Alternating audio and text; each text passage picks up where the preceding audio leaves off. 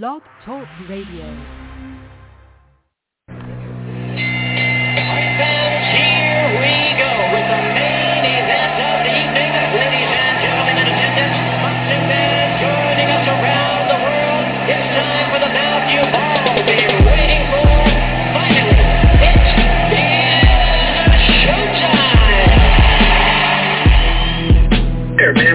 Dedicate our life to this sport. We do thousands of sit-ups in camp. We run hundreds of miles, for the ones that take it serious. And we just dedicate ourselves fully to our craft, man. We watch tape. We have attitude. We rooting, and we go into that fight to lay it on the line.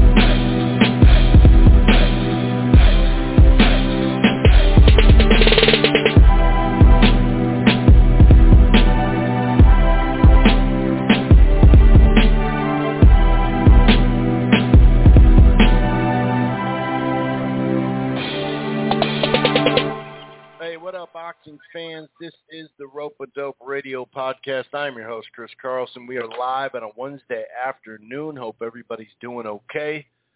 Kind of a shortened show. It's not going to be like 50 minutes or anything like that, but we'll dive right into recap. Obviously, Gervonta Davis takes care of Hector Garcia in a competitive fight. We'll talk about the undercard as well. We all kind of assume Gervonta Davis against Ryan Garcia is next.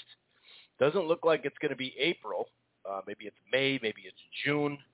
There's probably an issue, I'd assume, for the Cinco de Mayo date with Canelo fighting on there, even if it is in the UK. More than likely that's going to be pay-per-view here. So, I don't know. The reason why we don't think it's going to be April now is because, we just heard news, not an official announcement, but news of an April Keith Thurman against Errol Spence fight, which we kind of assumed was coming.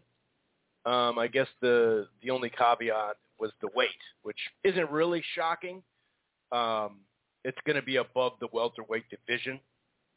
So, and we know Spence has said, hey, I'm not going to be here long.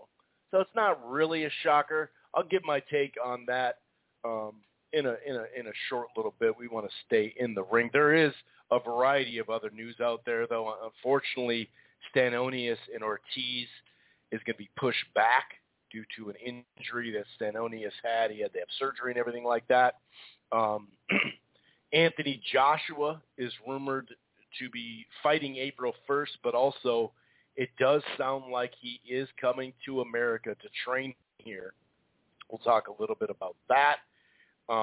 And then some good news, more of the hardcore fight fan news. If you look at Wood Lara in the Showtime triple header on February 25th, now those, the second one I mentioned hasn't been officially announced just yet, but we do have a variety of good fights that are coming on the schedule. But like I said, they're more on the hardcore level, so it's kind of a hardcore level start to the year. And, a lot of people are just waiting for more big fights. It's the big fights that people want to announce. I mean, at some point here in the next, whether it's, later today, tomorrow, within a week or two, you'd assume that they'd have to announce that Caleb Plant, David Benavidez, if in fact it is March 18th, the reserve date at the MGM.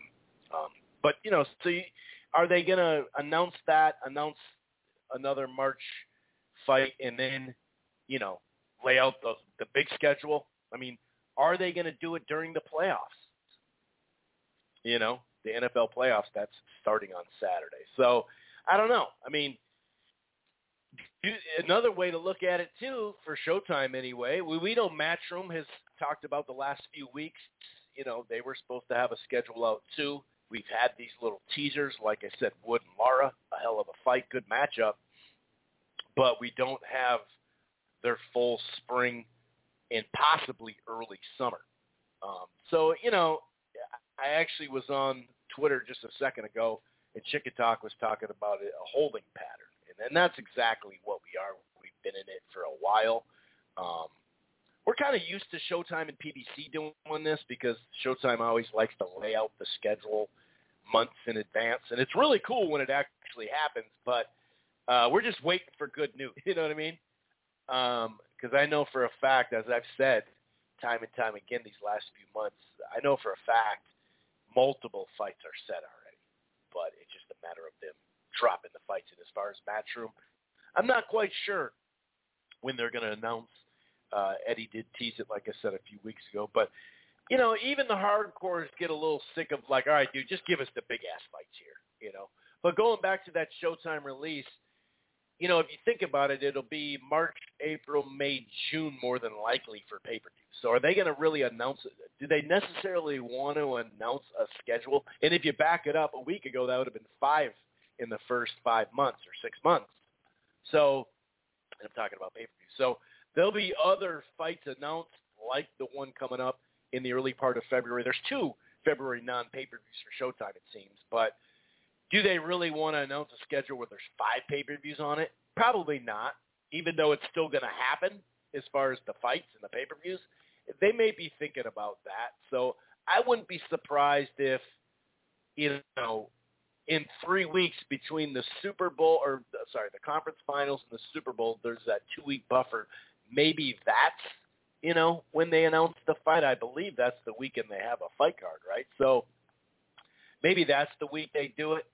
Mid to later that week, because a lot of the attention will be on the NFL for the next month and change. So I don't know. Maybe they're going to wait all the way till March.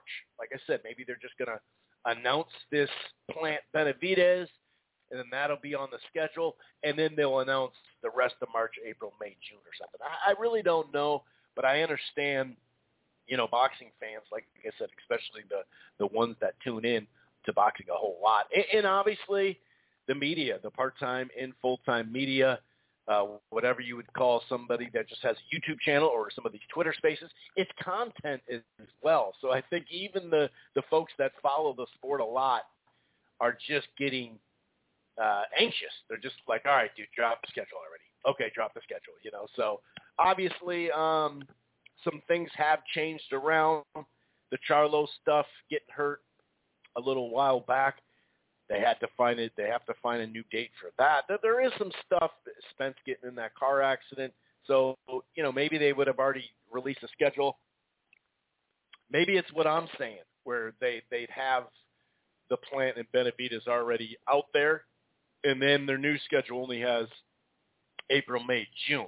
And obviously Spence Thurman, Wilder Ruiz, and then Tank and Garcia. And that might take place in June. They may do a later May date for Wilder Ruiz. I don't know. Maybe they'll go Cinco de Mayo that day, and that's why they can't have – because wasn't there – I'm pretty sure there was some wording reported that they couldn't do Cinco de Mayo because Canelo's on there, and that's one thing DAZN held tight. And I do see and hear a lot of people saying, yeah, but that's during the day. Sure, but if that's a pay-per-view, I just don't think they're going to, even though it's during the afternoon, I mean, we assume it's going to be the UK. Nothing's announced, but there's a whole lot of assumptions right now. Some of it's speculating. Some of it's actually there are fights done, and they're just waiting to, you know, release a schedule. But we assume he's going to fight in the UK. We don't know that for a fact. But, yeah, I hear all the impatient stuff. But what I mean by hardcore, whatever, you know, there's a handful of fights on the schedule that for hardcore fight fans, it's not going to resonate with people that are the common boxing fan or even the casual boxing fan. But a card like this, the Showtime card, hopefully that Showtime triple header's announced here soon at the end of February, that Wood Lara. There's a couple fights out here that are really interesting. And I think on the mid-level, some of them are mid-level, and I've always made a big deal ever since the PBC went network, ever since Top Rank and ESPN and all this stuff, this network stuff, the mid-level fight. There's plenty of fights that probably when you're young as a prospect that it's kind of like, getting this TV spot, I'd rather see a better mid-level fight. But the mid-level fight has, you know, the growth on the amount of mid-level fights, because you had HBO, you had Showtime. Maybe you get a quality mid-level on Friday Night Fights once in a while. I'm talking about the last 3 to 5 years. You get it throughout the year, but considering it was every week from like January to September, it wasn't a constant. Some of them were just pushover prospect stuff. Showbox would be in, the prospect / kind of mid-level, but this is a good mid-level card. F.A. Ajagba, Stephen Shaw. There's some good undercard fights that we'll talk about. That Abraham Nova and Adam Lopez fight is really good, as is the Guido and Johnny fight, too. The Guido and Johnny, that's what I'm going to say. I'm not even going to mention their last names, just Guido and Johnny.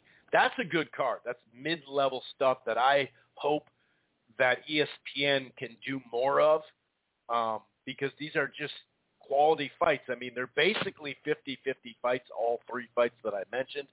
Once you're if you're within like a plus 140 or plus 150 as an underdog, that's really close. Looking at it from the standards of boxing, right, and how many favorites we see, it's hard to make an actual 50-50 fight. If we're being honest, we could call it 50-50s, but being both minus numbers, you don't get that a lot, and you don't even get a plus 140s a lot in the top part of the cards. And so I really like this ESPN card coming up. It is going to be after a Big 12 game. I think it's I can't remember who's playing. I think it's Texas Tech, and I can't remember. Anyway, I think it's Kansas maybe? No. It doesn't matter. But that's going to be a nice little ratings boost as well. In a card like this needs it. So I really like this card coming up this weekend. But, yeah, fight news, whether it's Dan Raphael coming out with Fulton's next fight potentially. Like I mentioned, the Anthony Joshua stuff. By the way, happy birthday to Felix Tito Trinidad. Great, legendary, Hall of Fame type fighter. Age 50. The young man is 50. Happy birthday to you, Tito. Anyway, let's get into some recap in just a moment. Look at it. Look how I did that. I said we're going to get into recap in just a moment. If this is your first time listening to the Rope-A-Dope Radio podcast, welcome. It streams live right here on blogtalkradio.com/Rope-A-Dope Radio. You don't have to go to Blog Talk and Rope-A-Dope and listen to or download the show right there or listen to it in the browser. You can find the Rope-A-Dope Radio platform on Apple Podcasts, iHeartRadio, Player FM, TuneIn, Stitcher, Spreaker, Google Podcasts, Amazon Music, and many other spots. While you're at it, why don't you head on over to Phil Boxing, the Eastside Boxing, along with the Grueling Truth. One more thing, if you're thinking about cutting the cord or you're not quite happy, I got something for you. It's called DirecTV Stream. The prices start as low as $69.99. There's 2 deals for you. We still have that 3 months. Save $160 by enjoying HBO Max, Showtime Stars, Epix, and Cinemax, as long as you go with the Choice package and above. And if you go with the Choice package and above and buy the exclusive DirecTV device, well, that'll save you $50 as well. DirecTV Stream. Okay, so once again, let's get into the recap because, like I said, there's a ton of news, but I generally speaking like to start in the ring. Let me just get a little swig of water really quick. So Hector Garcia, Tank Davis was a competitive fight. I saw plenty of people say 5-3 either guy. I saw some people say it was 4-4 after 8 rounds. Obviously, we didn't get into a 9th round, but it was competitive. It really was competitive. It's one of these fights that, Hector's a solid fighter. He's a top, no matter how you slice it, he's a top 5 fighter at 130. Maybe he's going to go back down to 130. That's what it kind of sounds like. But he's a quality fighter, and the people that were calling him a pushover and this is just a C fighter and he's a shit fighter, some of these same folks, and some of them are in the media, part-time media too, not just fans, some of them had him 5-3 for Garcia. Now, the scorecards I thought were wide, the real scorecards. That's not a shocking surprise, but it was a competitive fight, and it's another opponent. I mentioned it last week. Even Rowley was competitive. It was a competitive fight. Cruz, yeah, he had a hand injury, did Gervonta, but it was still a very competitive fight. Leo Santa Cruz was right in that fight until he got knocked out. Barrios. Now, I'm not trying to say this is, just a nasty string of fights that he's had and nobody's fighting guys like this. That's not what I'm saying. But they're not C-level bullshit fights either. And I understand the pay-per-view dilemma, especially if we have, if we're going to average a pay-per-view a month or close to it. A few years back, that was not the case. So I get all that, but let's just keep it in perspective. If you don't think it's an entertaining fight and it's not worth your entertaining, dollars, then don't buy it. But to sit here and trash the fight itself, it's kind of silly because he keeps having competitive fights with guys.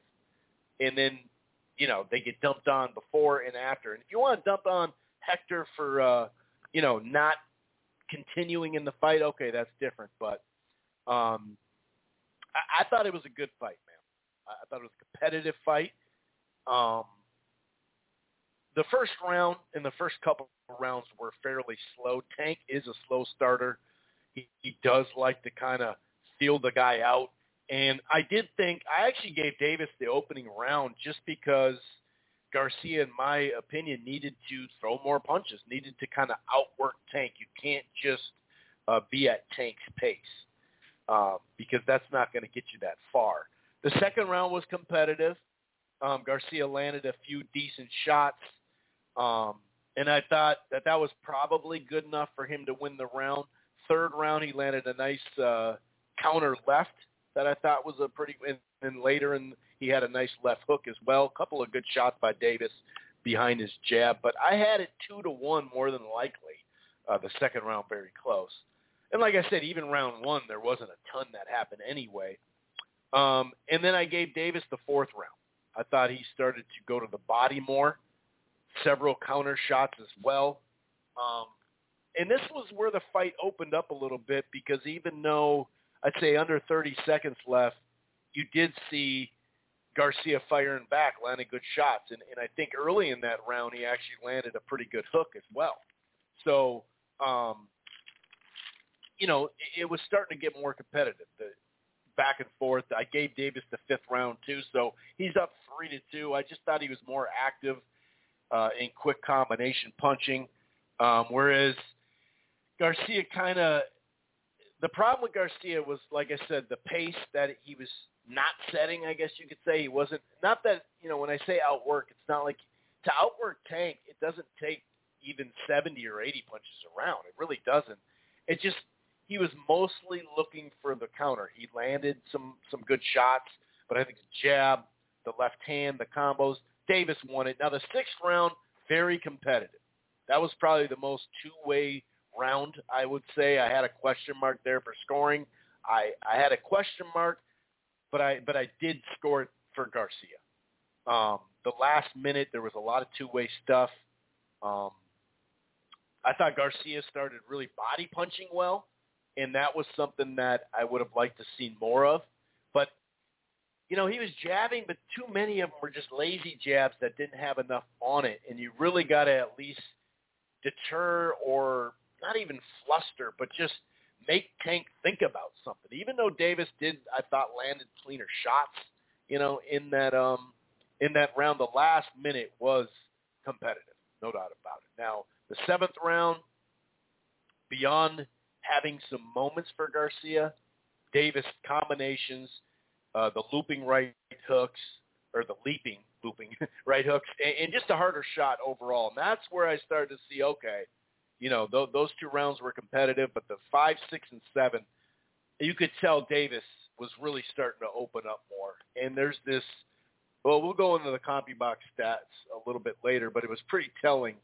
And, some people give me shit for bringing up CompuBox all the time at the end of the fight. But in some circumstances, it does, tell a story. Obviously, the 8th round, early in the last part, back to those heavy shots from Davis. And Garcia still game, landed, some good shots to the body. But by mid to end of that round, he looked hurt. He definitely looked hurt. He had that moment where he buckled, and when the round was over, it was like he didn't know exactly where he was. You know, it used to be called like a walking concussion. It's not a stinger. Someone actually just texted me that. Well, I know what you mean by a stinger, but stinger is more of like a football, like a body thing. It's not really a concussion. Out on your feet, I don't think he was 100% out on his feet because his legs weren't great, but they weren't just noodles either, if that makes sense. But he did need some help, you know, to show where he was. Sometimes you can just get hit and go up for a second. Like I said, a long time ago, it used to be called walking concussion. And it's not a common term at all, but it's just a blink of the eye, you're out. You're not out where you're laying on the canvas for 5-10 seconds out, but you just kind of, your lights went out quickly. And maybe your vision, maybe you're seeing black or white or you know, just your eyes are a little messed up. I don't know if he just lost his vision. I don't think he just went blind, you know, because usually it does take, you know, damage to the actual eye, but it can be fuzzy. It can be brighter. It can be a lot of different things. I've had a few concussions. Only one where I was out where I got dropped on the top of my head in wrestling. But I've hit my head quickly 3 separate times where I was out like minorly, where it's like, oh, whoa, what the hell was that? So I think that's what it was because he did need help. He was out of it. He didn't know where he was per se. He, you know, when he sat down, a lot of people have translated like, hey, he didn't know where he was. He thought he had been knocked out because the ref was kind of like guiding him to his corner. So that probably meant if he didn't know where he was in that split second, he probably did think the ref was helping him out and he just got stopped. So and he did halfway buckle. I mean, Garcia's got a good-ass chin, obviously. But he did say he didn't know where he was. His vision, I don't think he meant like he can't see 100% properly is probably what he meant. I don't think it wasn't like I said, he was a blind dude and would walk into a wall or something like that. His vision was a little messed up. He was out of it. I mean, if a guy comes back to the corner and he's like, he thinks he's got knocked out, then he's done. And did he quit? Yeah, of course he quit. He did retire on the stool. Bob Santos did kind of go close to his ear and try to give him some words of encouragement, it looked like. But, you know, so yeah, retiring on the stool is quitting. Now, what level of quitting is it? Did he just take one power body shot and, like, just went down? There was plenty of shots where he could have, if he really just wanted to fake it for the check or just be like, oh, that was a good shot, I'm done, you know, he could have done that a couple times, especially in the 5th, 6th, and 7th, and 8th, obviously. But probably more like the 7th and 8th, especially. He could have done it while that, like, when he got a little buckled, he could have went down there, you know.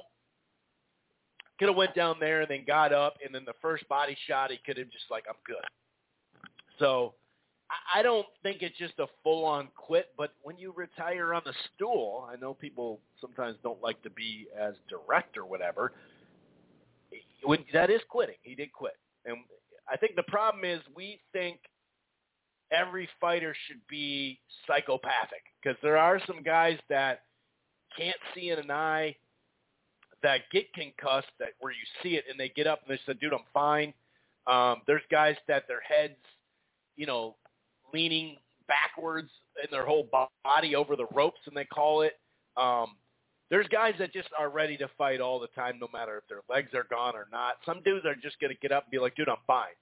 Other times it's not going to go that way. So, yeah, he did quit because he retired on the stool, but if you don't know really where you're at or you're having problems like what just happened, did I get knocked out? When your fighter's asking you that, it's probably a good sign. I mean, he would have gotten pretty badly hurt in the next round. And, you know, the heathen side of us want to see, all right, well, let's see the highlight reel knockout. And obviously even Tank, for his profile, that shit goes viral. You know what I mean? So it is what it is. The dude was out of it. He took some good shots. And this is what I'm talking about, CompuBox. So So the scorecards after 8, 2 of them were 79-73, which I don't agree with. I thought the other card, the solo card, 78-74, was closer. Like I said, I think you could have given the 6th round to him. I think that the 2nd and 3rd were available to give to him as well. So, did I really love the scorecards or something like that? No, I didn't. I thought 2 of them were pretty out of hand. But I think you could at least give. Let me look at it again. 1, 2, and there's close rounds. So I would say I had it 5-3. I had it 5-3, and like I said, I've seen people flip that and say Garcia was up 5-3. I've seen 4-4. The point is that's a competitive fight. 99 lands to 55, 345 to 239. The problem is 16% accuracy there, which obviously is not that high. This is what I was going to talk about, though, as far as the first 3 rounds. Tank landed 9 punches through 3 rounds, right? And that's why I also only gave him maybe 1 of them. And I could see if you give him the first 3, Hector, that's fair. But then if you look at rounds 4 to 8, he landed 69 punches. The final round, 29 of 39. I thought it was 31 of 39. But I think he only landed like 3 or 4 punches, Garcia, the other way. So that's a pretty telling stat right there, if we're being honest.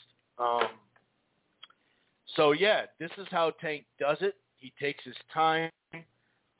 He does worry about getting hit. And I'm not saying, he's afraid to get hit. I'm saying he does have that thing, where he's like, hey, I want to protect myself. I want to see if I can land the bigger shot. Not to say he's not afraid to exchange or nothing like that, but he takes his time and breaks this guy down.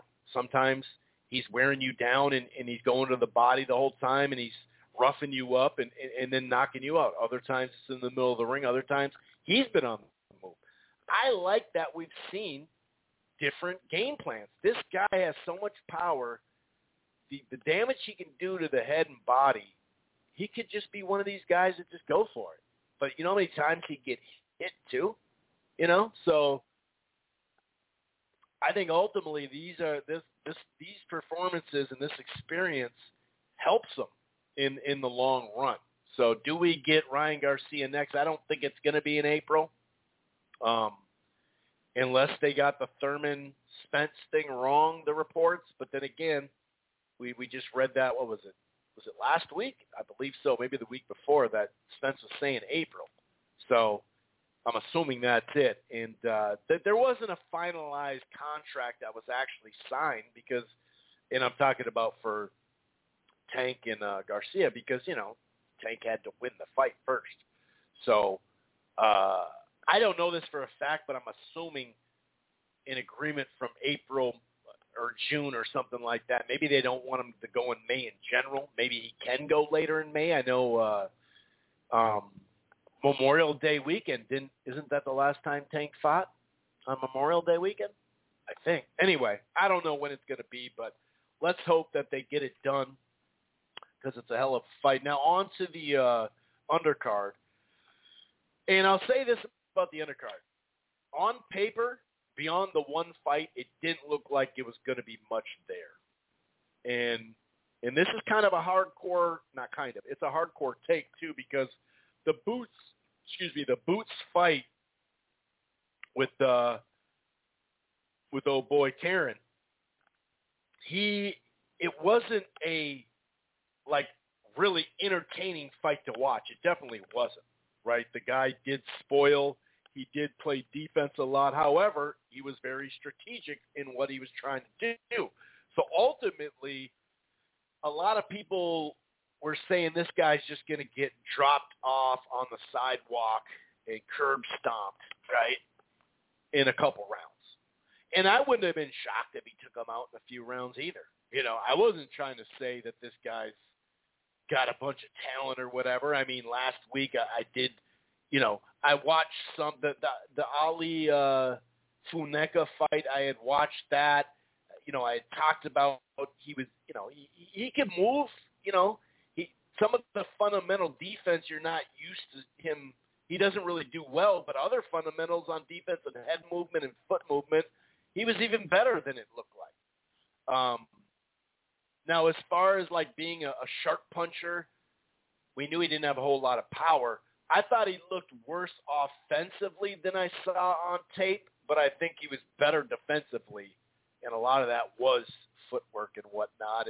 And there's times where he landed on boots, not a lot, unfortunately, but there's times enough where did it warrant to give him 3 rounds or something like that? No. But there was some times where you're like, okay, we're actually getting some action. But it was a slow fight. But the one thing, and this is what I mean by being a hardcore, hardcore boxing fan level, it was nice to finally see Boots not just smear someone. He went 12 full rounds.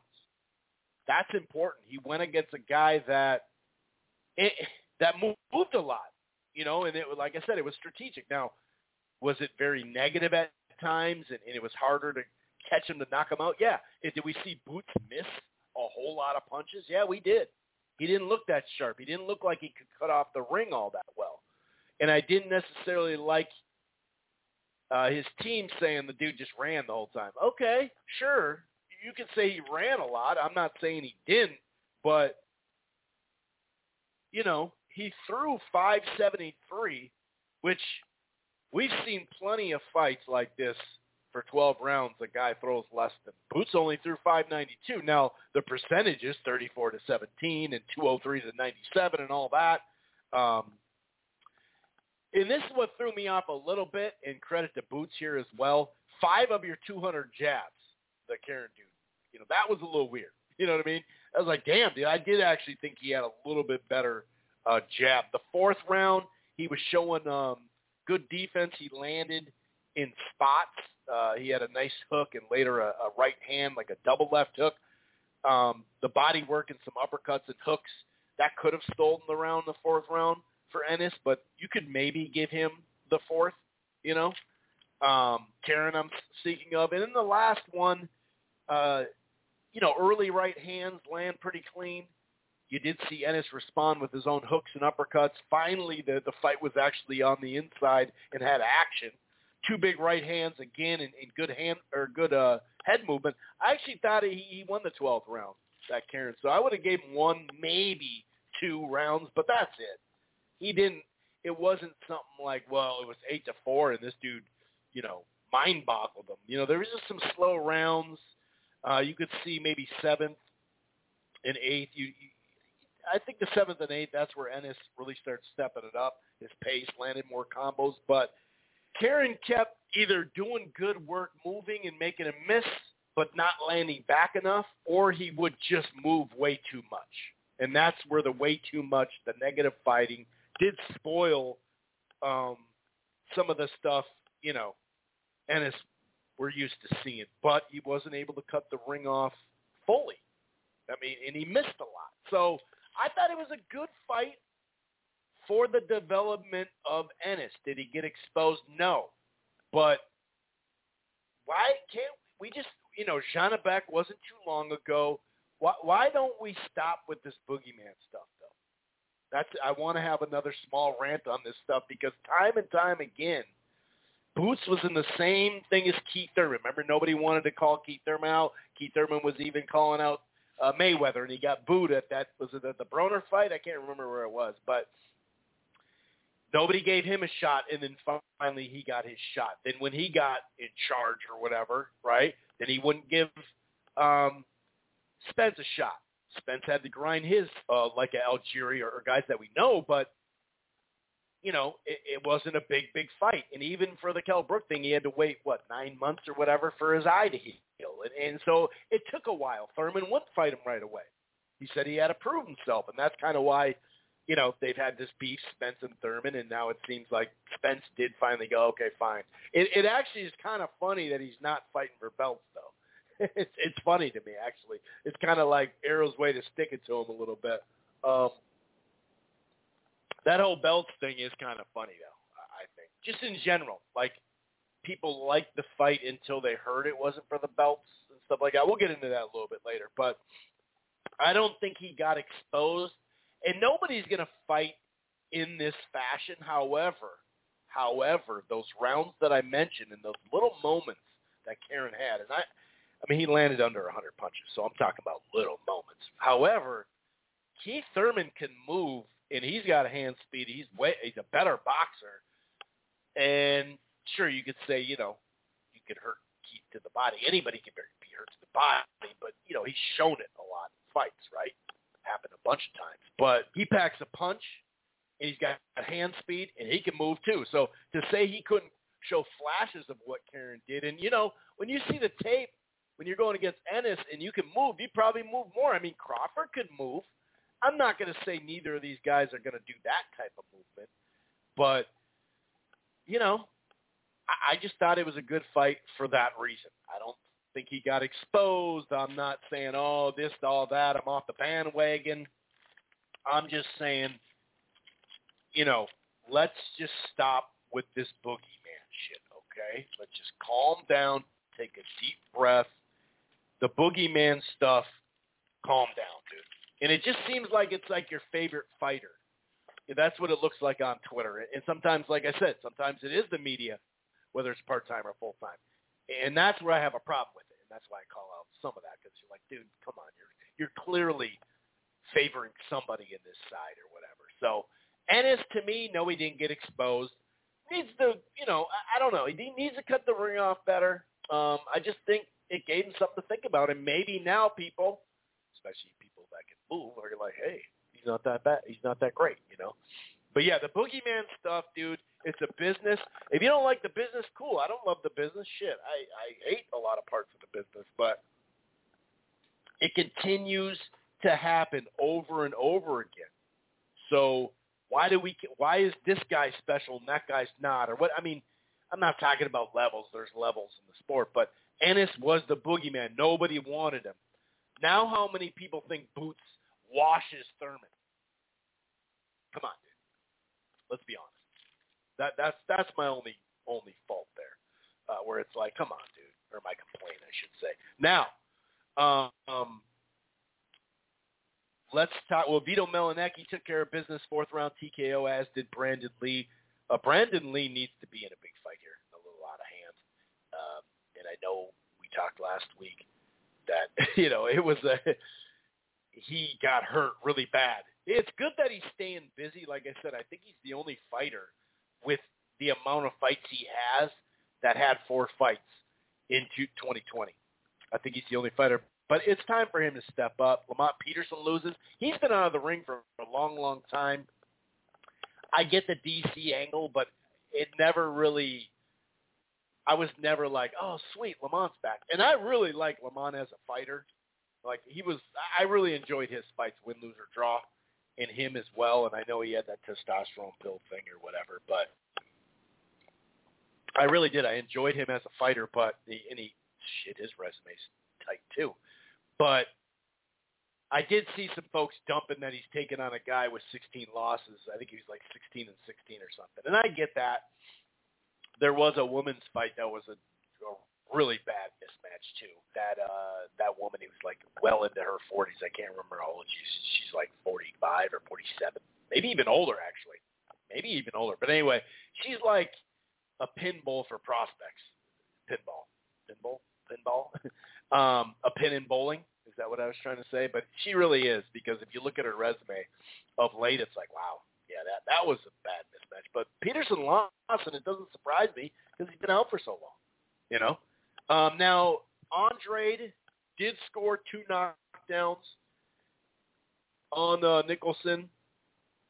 Probably should have had another one, right? Now, we could also say he probably should have been knocked down in the fight too, but the Andrade fight pretty much turned out how Andrade fights turn out. Sometimes in the first chunk of rounds, I guess you could say, he'll look like pretty damn good. And you're like, oh, shit, okay, damn. Done that where he's hurt a guy in the first 2 rounds, right? Plenty of times. And then he just kind of, I can't get the guy out. Okay, I'm going to just, go the rest of the way, and we'll see what goes on. But I didn't take much out of it. I know some people thought it was a bad, a bad outing or whatever. I really didn't think much of the fight. I thought it served its purpose, to be honest with you. That's what I thought of it. I thought it served its purpose. He needed to get a fight in. We knew he was going to take a stay busy fight. Not much more to it, to be honest with you. Not much more to it. He won. Maya Ellis is the female fighter who won really easy. Karen Dullen. She, let's see how old she is. She's 5-26. Crazy thing is she has 26 losses, right? She only got knocked out 3 times, so maybe that's why they thought they could get 47 years old. She just before this, she took on Alicia Pike in her debut, went 4 rounds. In recent years, she's taken on 2 other debuts, another unbeaten prospect, another one dating back to 2 of them actually in 2019, 3 of them I guess you could say. But anyway, it was a walkover fight, right? But back to Andre, let's see him in a quality fight. I don't know where he's going to go exactly next. Would they go the David Morrell fight? Would they go? Are they trying to make that Charlo Jacobs? Jacobs could be a possibility for him. Charlo himself, you'd assume Jermall Charlo, though, would need just an okay fight to get back because he's been out so long. He's had some outside of the ring issues that have been pretty hush-hush, and I respect that. There was a case a while ago that, turned out he was innocent in the case, but he had to go through all that stuff to get through it to prove his innocence or whatever. And then obviously the back issue too. I don't know if that's the same or anything like that. So I don't know if he'd go right to it. Maybe he would. I mean, usually both Charlos stay in shape, so I don't know. We'll see. It's nice to get Andre a fight at the beginning of the year. Let's hope this is the year that he has a step-up fight. Any of those guys I mentioned would be great. Now, Speedy Rashidi Ellis brought in his undefeated record against Royoman Villa, who was 25-1, I believe, with 24 knockouts or 20. I think it's 24 knockouts. And the first 4, maybe 5 rounds, it was pretty much Rashidi Ellis. He was speedy. He was jabbing. A few of them go to the body. He was double jabbing at times, landing his counter right hand. Villa would either late in the round, like he did in the first round, land an uppercut, or early he landed some clean uppercuts and nice shots. Villa's got a nice uppercut. Sometimes, I'm not going to say it's exactly not like Navarrete, but you know how he'll throw it from a distance, and sometimes that works, but a lot of times that doesn't.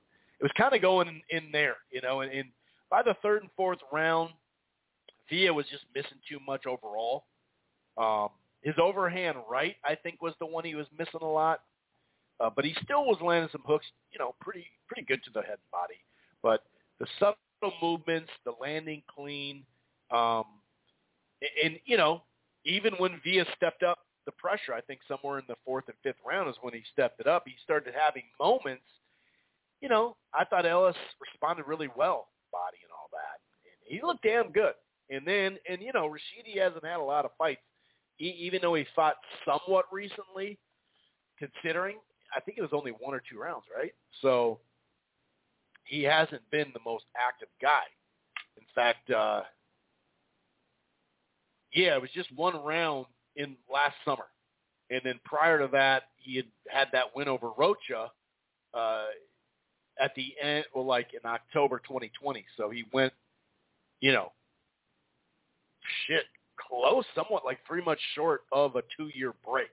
And that's just 1 round. So we got to put that into the equation a little bit, right? Or not a little bit, kind of a lot. So did he gas? Did Villa just, by the 7th round, the pressure finally started to amount to something. Then he started landing really good shots to the head and body. The 8th round was very competitive. The good right hands, the body work, jabs and the jab right hand or counter right hands from Ellis. That 8th round was a close round, but the 9th and the 10th the second half of the ninth, the power shots, behind the jab really started adding up, and uppercuts and all that shit. I mean, the uppercuts to the head and body, Villa was really turning it on. I mean, you could really see, all right, this dude's coming. I did think, although the 11th round was very competitive, I thought some really flush hook shots along with the jab and a few counter shots. Just the cleaner shots were probably by Ellis. He closed pretty well. Maybe he stole that round, but it was a competitive round. 12th round, obviously. 80 seconds left, I think it was. Or no, that was the second knockdown. Or was that the first knockdown? I think it was the first knockdown. And something like that. But then it was like 8 to 10 I wrote down, just flush shots. And Ellis, he looked more than buzzed. His legs looked fairly weak. And the second knockdown, he got up, he finished the fight and all that. But that really all of a sudden turned into a damn good fight. It just, like, the first 5-6 rounds were pretty one-sided. And then most of, probably all but 2 of them were all Villa in the second half. So, in this type of fight, you could have scored the fight 7-5 for Ellis, but that would have been a draw. So, and if you had it a draw, then that's a win for Villa. If you had it 8-4, well, then that's a little different, So 2 scorecards had it 114, 112, and one of them had it 113, 113. So they had it 7-5. So, I want to see this rematch, to be honest with you. I think it's a really good rematch. And I don't know. I just thought, I really thought that was a fun fight. And if you know how I was just saying, like, it was one-sided one way and then more one-sided, the rest of the rounds or whatever. If you mix-match these rounds, it's one of those fights that if you kind of just mixed up the fights, right, or the rounds, it would have been just okay, Ellis wins 2 rounds, then Villa comes back, wins a round. Then Ellis wins a round, then Villa wins 2. You know what I mean?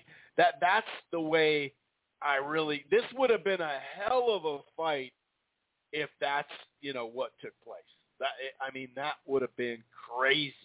But it still was. It still was a really good fight, don't get me wrong.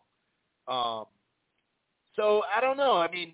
They basically had it a draw. That's what that 114 and 112 means. They had the fight 6-6, and so there's the 2 knockdowns.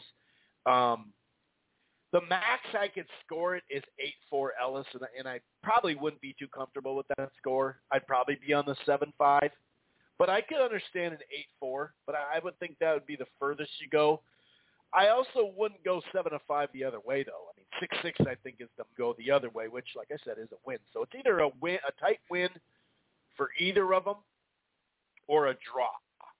This one did kind of feel like a draw would have maybe been the best scorecard overall, and then maybe that would have, and maybe I'm just being selfish, right? Trying to get the rematch, but I would like the rematch in this one, to be honest with you. I definitely would. I think it's a worthy rematch. But if they go separate ways, and maybe revisit it, that would, work for me as well. I wouldn't mind that at all. That would definitely work for me. So, overall, on paper, this actually was a pretty good event, and I would say much better than on paper what we thought going in on some of these fights. As far as competitive, the rounds were going to be close for as long as the fights went on. It was just that Villa and Ellis that's what we thought. I thought Hector could win maybe 2 rounds tops. He won 3 on my scorecard. Some people had him winning 5. He was a little more competitive than I thought, minorly anyway. But even though, like I said, the co-feature wasn't exciting, it still, to me, is that was a much better fight than most of us gave it credit for, because dude went the distance. And where Boots is kind of exactly the fight he kind of needed. You know, as much as – and I'm just so used to, like, I don't know. As a hardcore fight fan, and I'm not trying to say I'm the most hardcore. I watch every single fight. That's not true, okay? Most of us don't watch every single fight, if we're being honest. But to me, I got more out of that fight than I did in some of these just blow-away knockouts, you know? Are the knockouts and highlight reel punches funner to watch? Hell yeah. But I'm used to every type of pace. I can find something out of most fights. Some of fights just suck, and there's not anything you can take out of it, you know? But it was a nice surprise, let's say. And the matchmaking was a lot better and a lot more difficult than people gave credit going in. And obviously we did get an upset. On the one that we all thought this would be the best fight of the night and possibly the best fight of the year, right now we're early, right? We're 11 days into January. But we had a damn good card last year around this time. I'd like that card better than this card, but it was actually a pretty good fight. And I watched it with two buddies. Gervonta's just, you know, he's more popular, so it's easier to get people together to watch it, even if it is only another buddy or a couple people or whatever to the theaters and stuff. But I got to say, on paper, this card delivered more than I thought it would because the main event was competitive until the fight stopped. Now, in that fight, if it would have topped with a highlight reel knockout, I'm not going to lie. Like, Garcia, do whatever you got to do. If you feel like you're out of it, like you got your bell rung to the point where you're out of it. And that's what it did appear to me he was. So I can't sit there and call him just this all sorts of names beyond retiring on the stool, which technically is quitting, like I said. But, you know, it is what it is. You know what I mean? It is what it is, and he was out of it. If the guy thinks if the fight just stopped, if he thought the fight stopped and he was going back to his corner, lost, dazed and confused at least, he was dazed and confused. And if that would have ended in a knockout, yeah, I'd have to say, oh, man, that would have been a hell of a way to top the card, you know. But it was better. I have to admit it was better. All right, we do have some fight news. We will get into a variety of things. Dan Rafael he's like the only guy going with this Fulton Figueroa, but most of us thought that was the fight. But then the Magsayo Figueroa fight came in, even for a second Magsayo Dogbo with the WBC. It was really weird. Now we know there's another fight for Dogbo that we'll get into. But we started hearing other rumors that Fulton's going to fight somebody else. According to, I believe it was Jake Donovan on Jake and Lefty's show on the Chicken Talk space. Shouts out to them. They were saying it's going to be a different fight. And some of the names that were brought up, Cruz, Gary Russell Jr., Inoue. Inoue, I believe, has trying to plan a fight in March or April. I don't know. But then we hear some news recently. They also said he got in a minor car accident, but I don't think that's the reason why he wouldn't be fighting Figueroa. But according to Dan, he is. So I really don't know. We'll talk about that. We did have, last week or 2 weeks ago, I think, we had Charlo getting hurt, took away a quality fight. And then Stanonius, he had some medical issue there with his appendix, I believe it was. And that's going to be pushed back, and how long that's going to take, whether it's, a month or two, or if it's his manager, Virgil Ortiz manager was saying it's going to take like 120 days or something like that. I don't know. So we're going to talk about that. So we did get some bad news, but we got some good news too. That Showtime triple header looks banging on February 25th, and I'm not just saying that because it's the Armory. The Wood-Lara, that's a really good fight for DAZN. And so we're waiting for Showtime. We're waiting for DAZN Matchroom to release these schedules that we've been hearing so much about. But what they've released, pretty damn good. So we'll get into Anthony Joshua news, and, of course, that's Spence Thurman. But I do want to break down this triple header type fight card on the mid-level. Quality mid-level matchups. It's something that prior to, like I mentioned earlier in the show, and I've mentioned over the last couple of years, prior to the PBC on network TV and ESPN getting their deal, yada, yada, yada, and just the amount of DAZN cards there are, no matter if it's Golden Boy or Matchroom or whatever, the mid-level fight didn't have enough shine where boxing was at that point. Late 2000s all the way through the 2010s up until that point, 2015, right? That's when PBC broke. And then, 2017 or 18? Was it 17, I think, when ESPN did their deal? Anyway, the mid-level fight has gotten a lot of shine, and I, for one, have been very happy about it. And that's what we got going on. F.A. Ajagba, Stephen Shaw, Adam Lopez, Abraham Nova, Guido against Johnny, right? Vianello and Johnny Rice is what I'm talking about. But, Guido and Johnny sounds like a good matchup, too, over here. But these are just quality mid-level fights. It's a hardcore fight fan, type card. It wouldn't have probably got that great of a rating, but it does have a Big 12 college basketball game. So I don't know if they're going to show all three of these fights or if they're only going to go doubleheader. Guessing doubleheader, but I could be wrong. Either way, it'll be on ESPN Plus, though, the Johnny Rice, the Guido and Johnny. But I like this fight. F.A. we've seen a lot of. He's got the power. He likes to try to throw the jab right hand.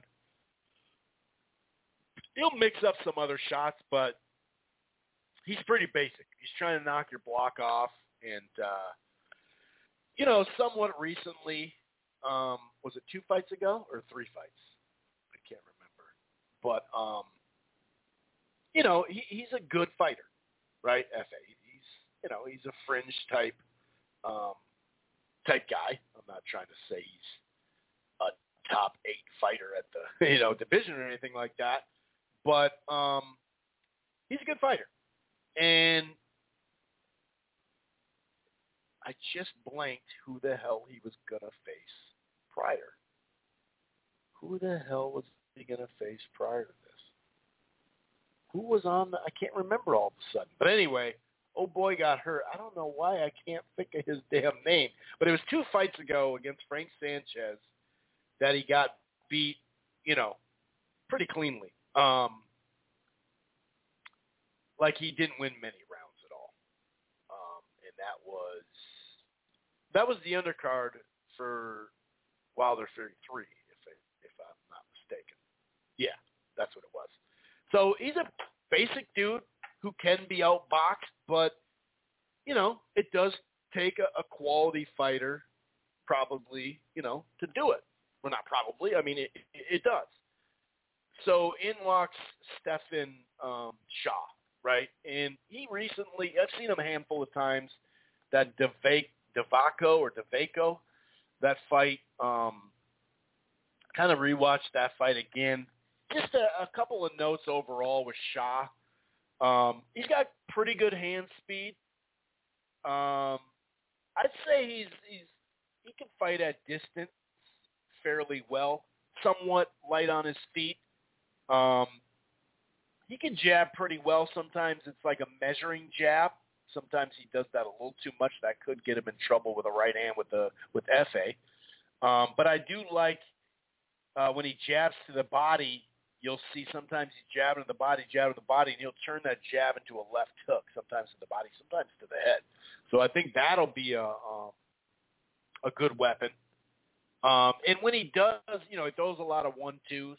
Both these guys throw a lot of 1-2s. It's just the mixture of movement is where Shaw has the advantage. And he usually follows up with hooks to the body once in a while, like an uppercut. But his power shots after the jab, a lot of times he follows up on the hook. Can Shaw fight at range and move the whole fight, pretty much the whole fight? F.A.'s not an over-aggressive pressure fighter, but he is looking to push the pace somewhat. Now, we're going to find out, where Shaw is as far as, like I said, the whole fight. I mean, he has some good wins so far, but this is a clear step up for him. I mean, there's no doubt about that. Now, I think Frank Sanchez on paper is better than him. Speaking of Shaw, like on paper, because we've seen more of him too. But this one is a competitive fight. If you look at the odds on this fight, it's close. Like I said, this whole card is pretty damn close odds. I mean, you can get Shaw. He opened at plus 105 or plus 110. I can't remember what I got it for, but right now, that's basically, I think it goes up as high as plus 145 for Efe as the underdog. So if he can land a big right hand, turn the fight around, he can win this fight. But Shaw is the slight favorite. I see the highest is like minus 165. FanDuel has it, I think, minus 34. I'm on Pro Boxing Odds website, by the way. So I'm going with Shaw. I did put, for the record, when it first opened, it basically was even tighter than a pick'em, and they're both minus for a second. The money went quick. Right when it opened, I got it. I can't remember. I got to check if it's plus 105 or plus 110. I think it's plus 110. Anyway, I am going Shaw. I think it'll be closer than the Sanchez fight, though. I'll say that. But it's just a really good step up for Shaw. And for him, and that's another thing. He's coming in on late notice. And for some reason, I still can't remember who the hell he was fighting prior to this, Efe. But anyway, I do have that going the decision. Efe can win by either a knockdown or multiple knockdowns, but I do think he's going to have to land something on Shaw that just renders Shaw tentative. You know what I mean? I really think that's going to be the case. And just to get ready, the Big 12 basketball game is going to be live on ESPN. So just like, I think ESPN has like 4 college basketball games before this, they're all going to run into each other. So a lot of boxing fans, I'm just letting you know now. I see this every time on Twitter. Listen, dude, it's going to probably run a little late. A lot of times they'll put it on ESPN Plus. They used to put it on ESPN News, but the Plus is there. But just deal with it, dude. It's going to happen. And don't be like, oh, ESPN is doing boxing wrong.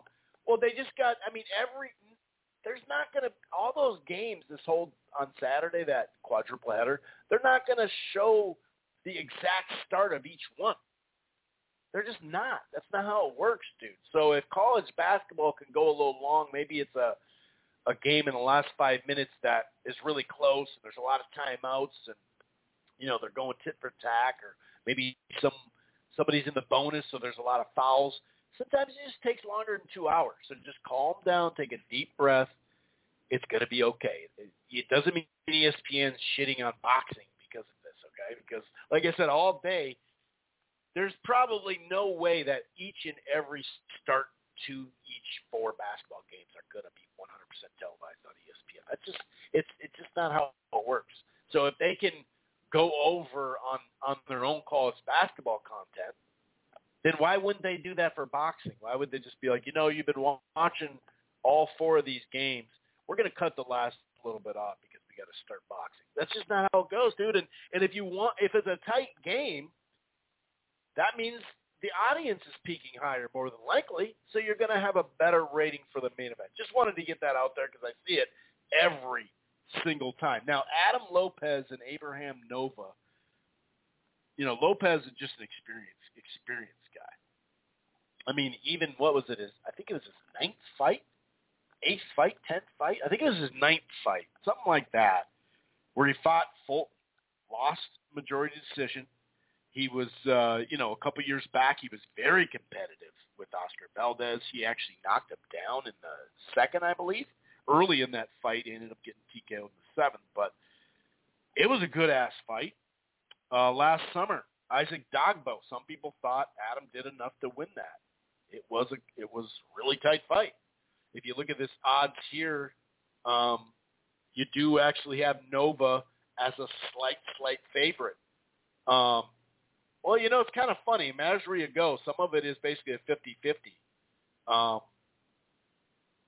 If you bet 365, minus 120 for both guys. I see minus 110 Nova, minus 105. But then there's other FanDuel has plus 114 for Lopez, minus 144 for Nova. So, I'm trying to tell you, plus 100, plus 100. Those are both Lopez numbers.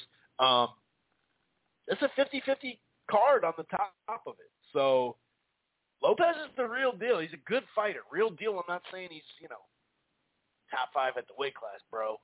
But he's a damn good fighter. And I also know that this is his shouts out to Lukey.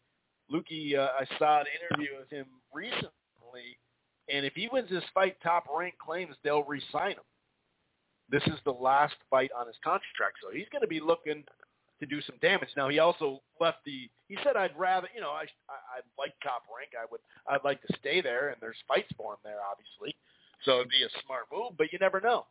Maybe someone offers him something else. Who knows? But either way, kind of like in professional sports, the contract year, or even like a fifth-year senior, a senior that stays back and says, I'm going to improve my draft stock, Or in basketball, not a one-and-done. A guy comes back, improves, and goes higher in the draft. So Adam Lopez is a good, solid fighter. Does he have a bunch of quality wins? No, he doesn't. But, he's been freaking right there, dude. He really has. So I like that fight a lot. But as far as I just skipped over Abraham Nova for some reason. He's another guy that, he had that Robesi Ramirez fight. Yeah, he got stuck. He ended up getting knocked out. But if you look at that actual fight, he was doing good in the fight. And just overall, we've seen Nova enough where he can kind of mix it up a little bit. He can box on the outside some. He's probably be more comfortable at the mid-range and with some pressure. He can definitely bring some pressure.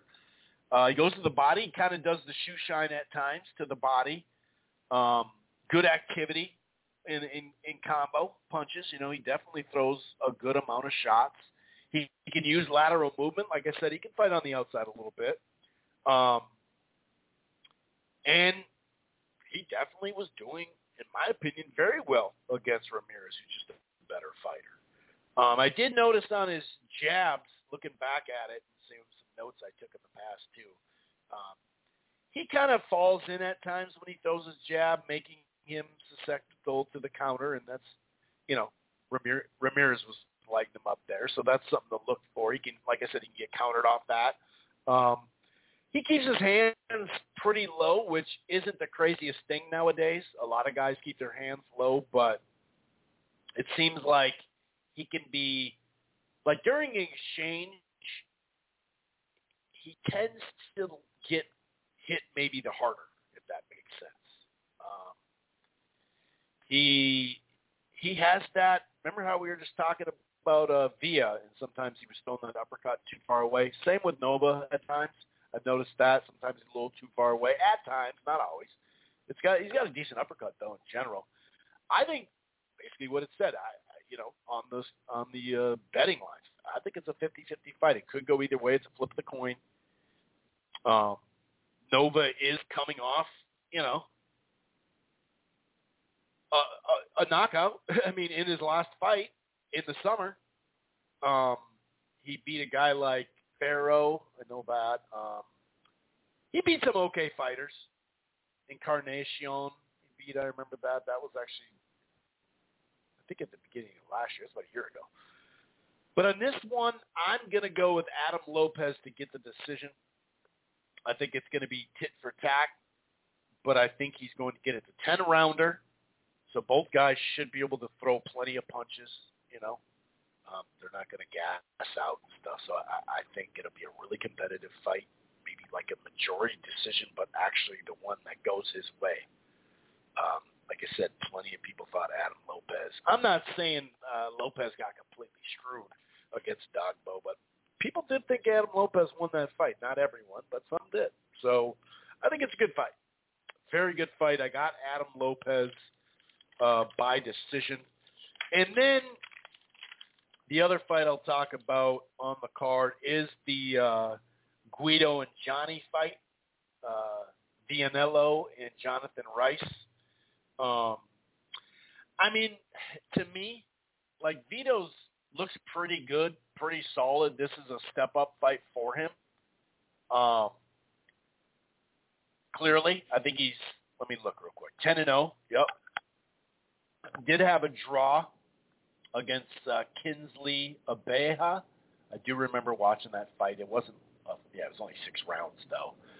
This is a big step-up fight for him. And you can look at Jonathan Rice's record and be like, 15-6. But he recently, he's got the chin enough to go, I think it was 10 rounds, right, with Ajagbe. Now, that Dempsey McKeon, I think, was a TKO, right, if I'm not mistaken.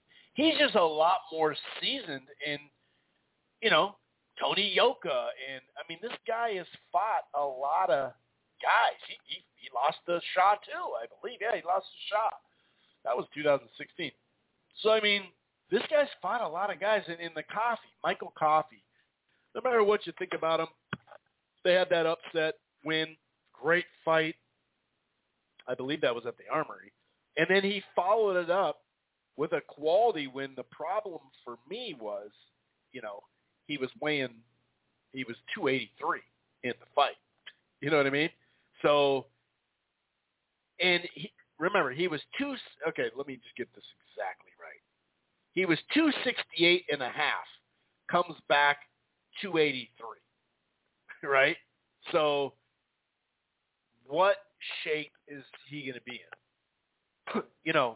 Is he going to learn his lesson from the last fight? Even though he won, he could have won more explosively, a lot closer to how he won the first fight, if we're being honest about it. So that one I kind of got to see. I am going to go in the battle of Guido and Johnny. I am going to go Jonathan Rice, and I think he'll win. So that's what I'm picking. But I do have to see what weight Johnny's at. Because if not, Guido probably going to take him to school. Or not take him to school, I shouldn't say that. Because Coffey,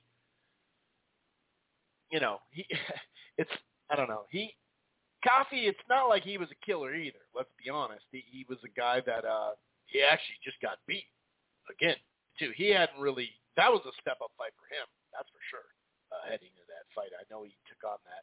I think he was that unbeaten prospect last year, the Rock, Darmani Rock or whatever. But he hadn't fought anybody of note either, per se, right? So it's a step-up fight for Guido. Guido looked pretty good. I've seen 2 fights of him, I think. Or three. I've seen his last 2 and then that Kingsley one. I'm looking at it, 2020. So I got to see the scale to give an official prediction, but right now I'm going Jonathan Rice, to win that. I think that'll do the trick. Anyway, so that kind of, hardcore fight weekend, but I like the fight. I understand why people are getting a little antsy, right, as far as, hey, release some of the big fights, some of the fights that get the common and casual fan more excited about it, right? So I get what a lot of people are saying here in some of the, it's just like, hey, man, we need good news. We had such a weird close last year that we need some good news. So I get it. Hopefully Matchroom, DAZN, and then Showtime, the PBC do release their schedule. But as I said earlier in the year, it is earlier in the year. As I said earlier in the podcast, maybe they're going to get this Plant Benavidez out, and then after that they're going to I'm not saying directly after that, but maybe then they'll release the full schedule because maybe they don't want to have Maybe they only want to have 3 pay-per-views on the release and then 6 other fights. I don't know. But if you look at it, if in fact that, because we see March 18th is booked, we have other information about ring size and all that stuff for that Caleb Plant and David Benavidez. I mean, when you look at it, if it doesn't get announced this week, you're talking 1, 2, 3, 4, 5, 6, 7, 8, 9. So you'd assume that it's going to get announced here in the next 2 weeks. So you have 9 weeks to sell it, and it's not like either of these guys are just crazy ticket sellers. So given it, a lot of these, some of them can be 7 weeks. A lot of them are like 8 to 10 weeks. So I anticipate within the next 2 weeks they're going to release it. And I mean just the Plant Benavidez. Maybe they'll also probably, I'm talking about Showtime here, they'll also probably finalize that February 25th card that we'll talk about in a second. That's what I'm assuming. So I get it, man. Everybody's a little going nuts, right? And we hear, okay, Haney Lomachenko, when are you going to get that done and announced? Okay, what about this fight? We hear, I just mentioned the Plant Benavidez. At some point here soon, Tank and Garcia, although Tank has some outside of the ring, court stuff that they probably want to get that figured out, which is right around the corner. Spence Thurman, Wilder Ruiz, there's a lot of these fights, right? But there is some news that broke yesterday. This is Jake Donovan. I think Coppinger is the one who initially broke it. Spence Thurman nearly finalized, conditionally approved to take place above welterweight division. Okay? So we knew this was going to come as far as the fight pretty much, right? Here is some information of how it all, there's some stipulation to this, right? So basically, we know it got called. We know the WBA called for Stanonius Ortiz. Hopefully that fight could still happen within the next 3-4 months. We know it got postponed, but hopefully that's the thing. So we know that they made that fight. It was supposed to be actually, I think, March 18th in Dallas.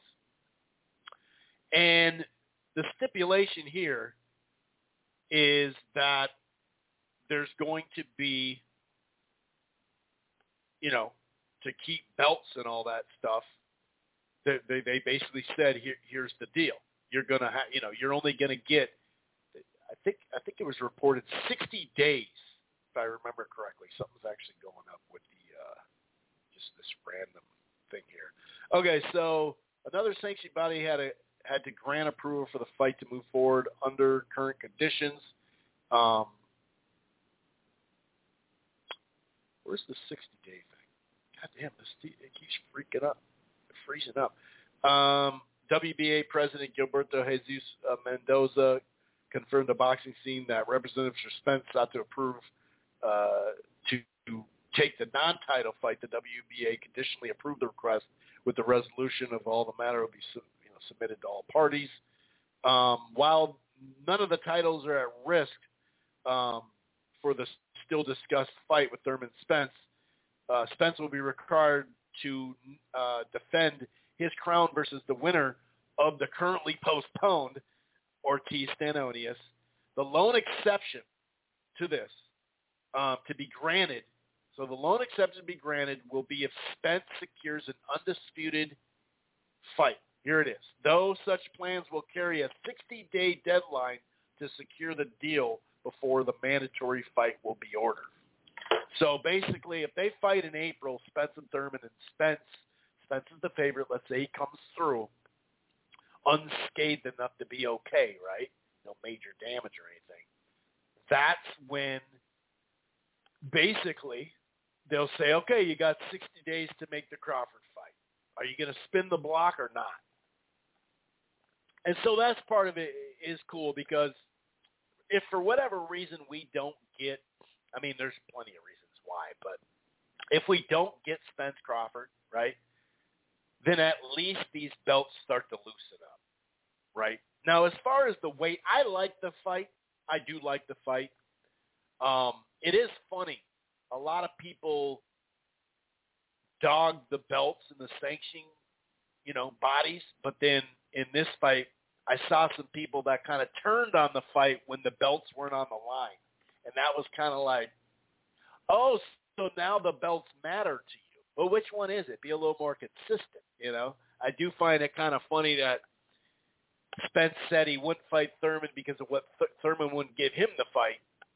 But now he's giving him the fight, but he's not giving him the belts per se, right? So to me, if you're going to have this stipulation in there, and it's a 60-day thing, right?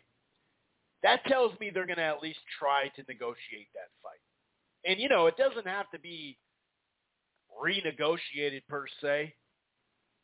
They've already done a lot of the, be fair, Terrence Crawford said, I was willing to do everything. I took all the stipulations. I asked for stuff. I got it. He didn't actually say that, but that's what happened because he didn't deny that either. And then he didn't sign the contract because he said they were dragging their feet and he wanted to fight in 2022. So I don't think that would be some long dragged out process. And now we have 60 days. So if they don't get it finalized with a date and all that, then it's a wrap. That fight's not going to happen for the belts anyway, which I don't give a shit about. But so I think that's cool because what would be if he was just going to move up to 154 for good for sure, he'd probably just drop the belts, wouldn't he? Would he just be like, peace out, belts? And I'm not saying, I guarantee he's going back to 47. I'm not saying that because we know Keith Thurman and Spence have been at 47 for a long time. And the reason why I'm not worried about this fight being above 147, to be honest with you, we thought Spence would probably be already up there or at least soon. And same with Thurman to an extent. Now, Thurman in the recent year, let's say, because what he fight last February, he did say he does want to stay at 47 for a little bit longer in maybe the rest of his career, maybe. He did say that. He did want more belts, and he wanted to do this, and he wanted the Spence fight. But if you look at the activity of both guys, and for different reasons, but the activity for both guys in recent years, it benefits both. And I really think that that's legit. I'm not trying to make an excuse for Spence.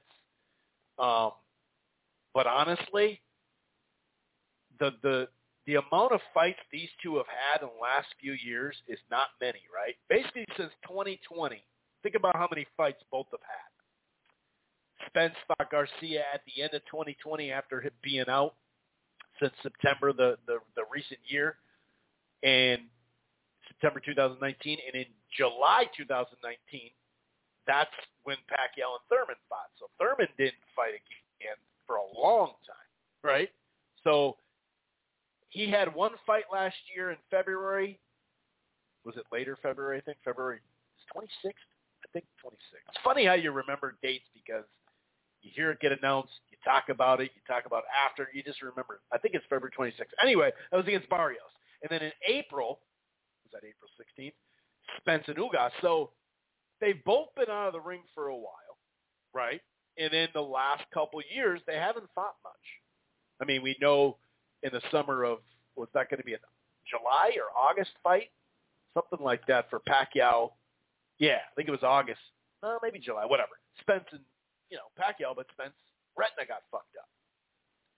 And so he didn't fight to him. So honestly, the 150 will probably get a better, healthier two fighters. And I know, some people that just are super into Bud fanboys are going to call this a bullshit fight, but then they're going to protect their guy and say Avanesian was a solid fight. I mean, this is a better fight than Avanesian. And like I said, do you really look at Thurman as a small 147? I mean, he has talked about going to 54. Now, like I said recently, I'll do that for the record because I know I'm going to get messages over this. Listen, I know that he recently did say that he wants to stay at 47 for at least maybe the rest of his career, but at least the next few fights. But it is what it is, and honestly, I think that for them not have to whittle, it'll be a year since they fought, so they'll not have to whittle all the way down to 47. I think it helps. I think it makes it a better fight right now. I really do. I don't think it makes it worse. Let's put it that way. And, it's not like Thurman has to weigh 154. He can come in at 150, 151. And let's be honest, he blows up during fights. I know he said, in the spring after his fight and in the summer he was able to stay in shape. Then he got a little banged up, thought he had a fight coming. He got COVID for a while, too. He said he was on the couch. He gained some weight. He blows up. And up until recent years, really since COVID, in that accident, Spence had blown way up, too. Right? Recently, we see photos of him. It doesn't look like he blows up anymore for now. Who knows ultimately? But I did see a picture today, but I don't know if that was a picture that was super recent or not. I don't know. But my point is, it's actually going to help both these guys. So you could sit there and say, oh, Spence don't want it with Crawford. Well, why would they put in the request to say, for it to come out and say 60 days? You got 60 days to fight him. I don't know. I mean, why even go that route if you're just going to go up into 54 period? It just seems kind of strange to me why they would do that. So, it is what it is. It is what it is. But I like the fight. I'm not shocked that it's not for all the belts. It is what it is. I think you're going to get a stronger both fighters because they won't have to dwindle down, and then we'll see if Spence – and who knows, maybe Spence doesn't come in at a full 54 either. Maybe he's just saying, these type of fights used to happen – decades ago, they used to happen all the fucking time. Even beyond that, some of them would be 10-rounders, right, just to stay busy. Well, it's not like that anymore. But this is not a tune-up. Keith Thurman's not a tune-up. I mean, I'm not saying Barrios is some killer, especially at 47. I think he's on the second tier at 140. I don't think he's going to stay at one. I don't think he's staying at 140, but probably going to stay at 47. But Thurman's not some sort of tune-up, dude. He is not, and he's still in my book a top 5 welterweight. I know we're not fighting at welterweight, but I don't know. He looked pretty good in his last fight. And Spence looked all the way returned. And like I said, neither fighter has fought a lot. So I think it lines up pretty good that way. Neither of them just fought 4 months ago. So it's a lot more even. You're talking like a difference of like 6 months or something like that. 8 months. Or 8 weeks, 6 or 8 weeks, the difference from when they fought. So I like the fight. I know it's a wide variety of opinions on that. Lee Wood and Mauricio Lara, February 18th, Nottingham on DAZN. I absolutely love that fight. That's a great, great fight. Kudos for them to put that on. That's a damn good fight. I like it a lot. And this is so like I said, we've been talking about, Matchroom and DAZN. We're talking, Eddie's been talking about his schedule here the last couple of weeks. He hasn't released it all. This is a pretty damn good fight, though. It's like an appetizer to be like, okay, now give us the rest, but this is a great appetizer. I love that appetizer. And I'm not trying to put that fight like it's not a top-tier fight, calling it an appetizer. It just, we want the rest of the schedule. Same with the reported, not officially announced, though, but the reported February 25th card, Showtime triple header, from the Armory, Matias and Ponce, that's just a good-ass fight right there. That's just all action. Now we're hearing Joseph Adorno and Elvis Rodriguez are going to be on the undercard. And that's a good-ass card right there. Now, according to Dan Rafael, Fulton and Figueroa, which, by the way, would be a neutral site. I know Fulton. Did Figueroa ever fight there? I don't think he did. But, and I'm talking about the Armory, but Fulton just fought in June there. And Dan Rafael reported that Fulton and Figueroa is going to be on the top of that card. If it's Fulton, Figueroa, Matias Ponce, and Adorno Rodriguez, my goodness gracious. Now, I don't know that to be a fact. like I said, it's a neutral site, so that helps for both fighters. You know, that's the one thing about the Armory in Minneapolis. It is a neutral area, unless you're Cuban. Then it's not so neutral. But you know what I'm saying? It's really, or if you're taking on Jamal James or Truax or whatever. But it is pretty neutral.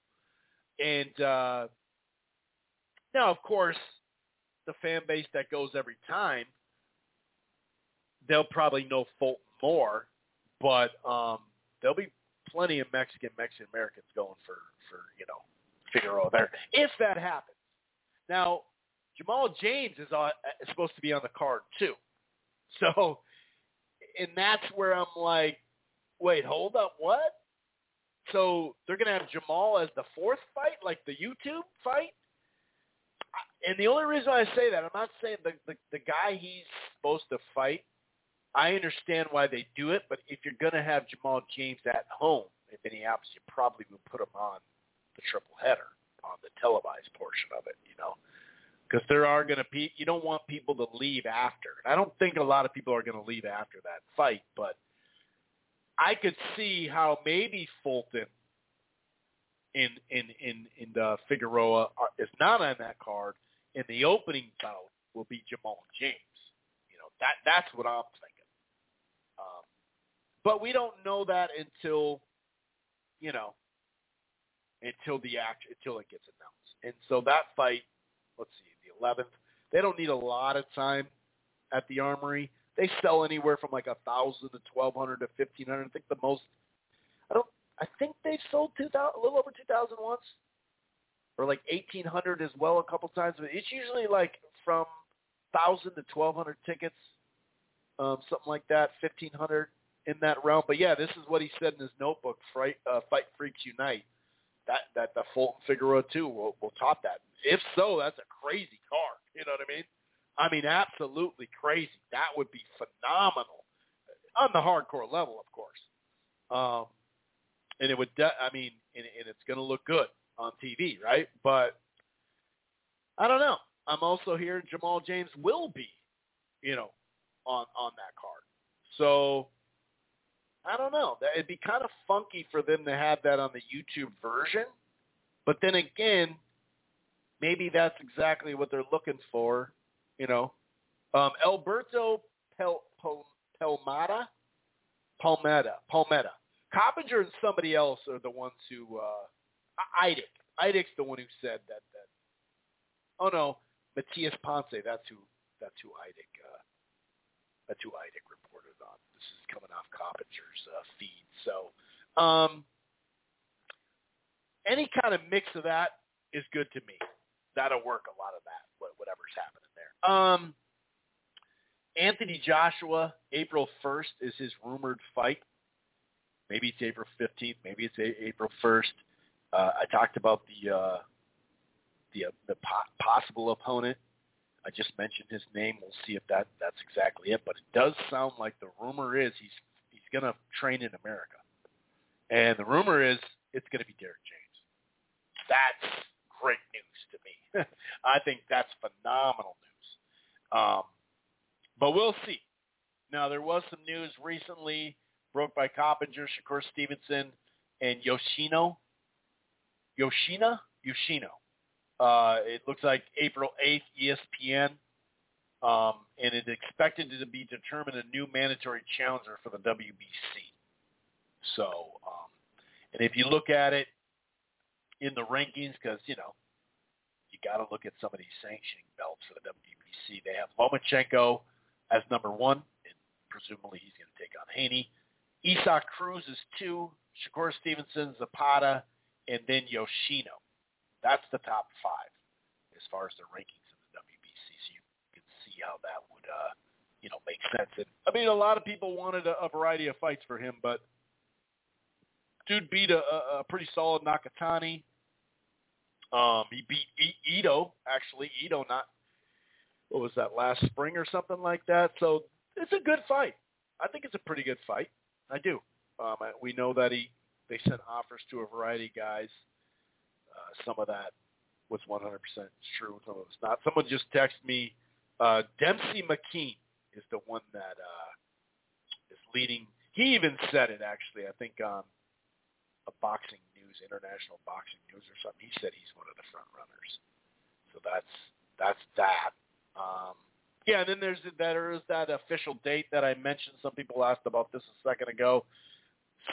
Saturday, March 18th, 2023, TGB Promotion. That's who's got the MGM Grand. And then Ramirez, Robisi Ramirez, and Isaac Dagbo will meet in Tulsa, Oklahoma. Usually draws like a nice little crowd there. It's going to be a main event on ESPN Plus April 1st.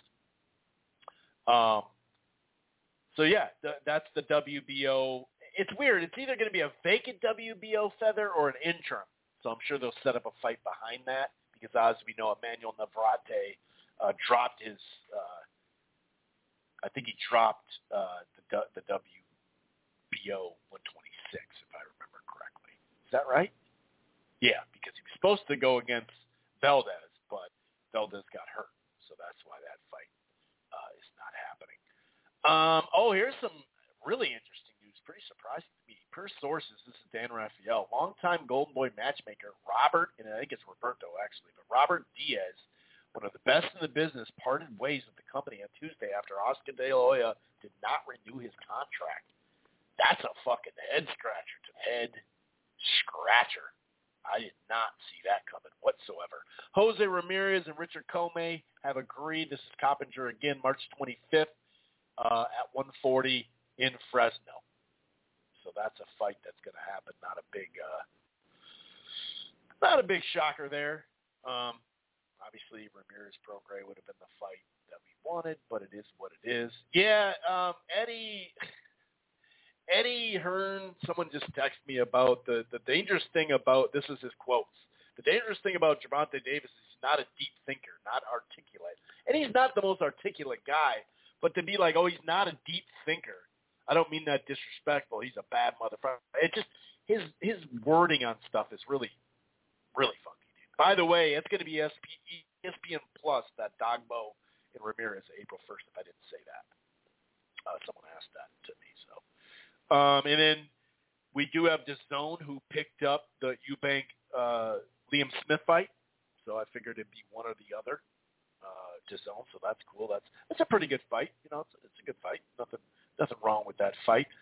And then, this one kind of is like, huh. So in the DAZN, basically in the UK, KSI and his Misfits boxing promotional company have signed a new 5-year deal with DAZN. The deal will see KSI fight exclusively on DAZN for the next 5 years. Also guarantees at least six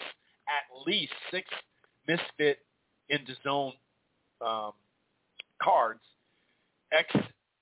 Says Misfits in DAZN X Series events per year, including 2 pay-per-views. So does that mean at least 6? And 4 out of the 6 will be at least that? I don't know, but that's what it sounds like. So, this is the whole quote here on the DAZN boxing show. Eddie Hearn, DAZN. The dangerous thing about, it said DAZN on there. The dangerous thing about Gervonta is he's not a deep thinker, not articulate. I don't mean that in a disrespectful way. He's a bad motherfucker like Mike Tyson. That makes him dangerous because he's fearless. You can't get in his head. Well, Mike Tyson was actually a deep thinker. And by the way, someone sent me a text too. George Foreman just turned 74. Happy fucking birthday. Tito in him. Wow. I'm going to just do this one more and then we'll shut this puppy down. This is also from the DAZN boxing show. Eddie Hearn on Conor Benn. Conor has made it clear to me he wants to go straight back into a big fight. I would prefer him to have a run out, but he's made it clear. I want Chris Eubank. I want Gervonta Davis. I want Kell Brook, and I want Manny Pacquiao. It's like, oh, wow. By the way, Hitchens is in, what is it, Baza? Baza? Anyway, that's a decent fight. Hitchens, I'm glad he's staying busy. February 4th, he's going to be in that undercard of what is a good undercard there, or a good card in general. Just real quick, boxing Twitter, very curious how Anthony Joshua and Derek James work.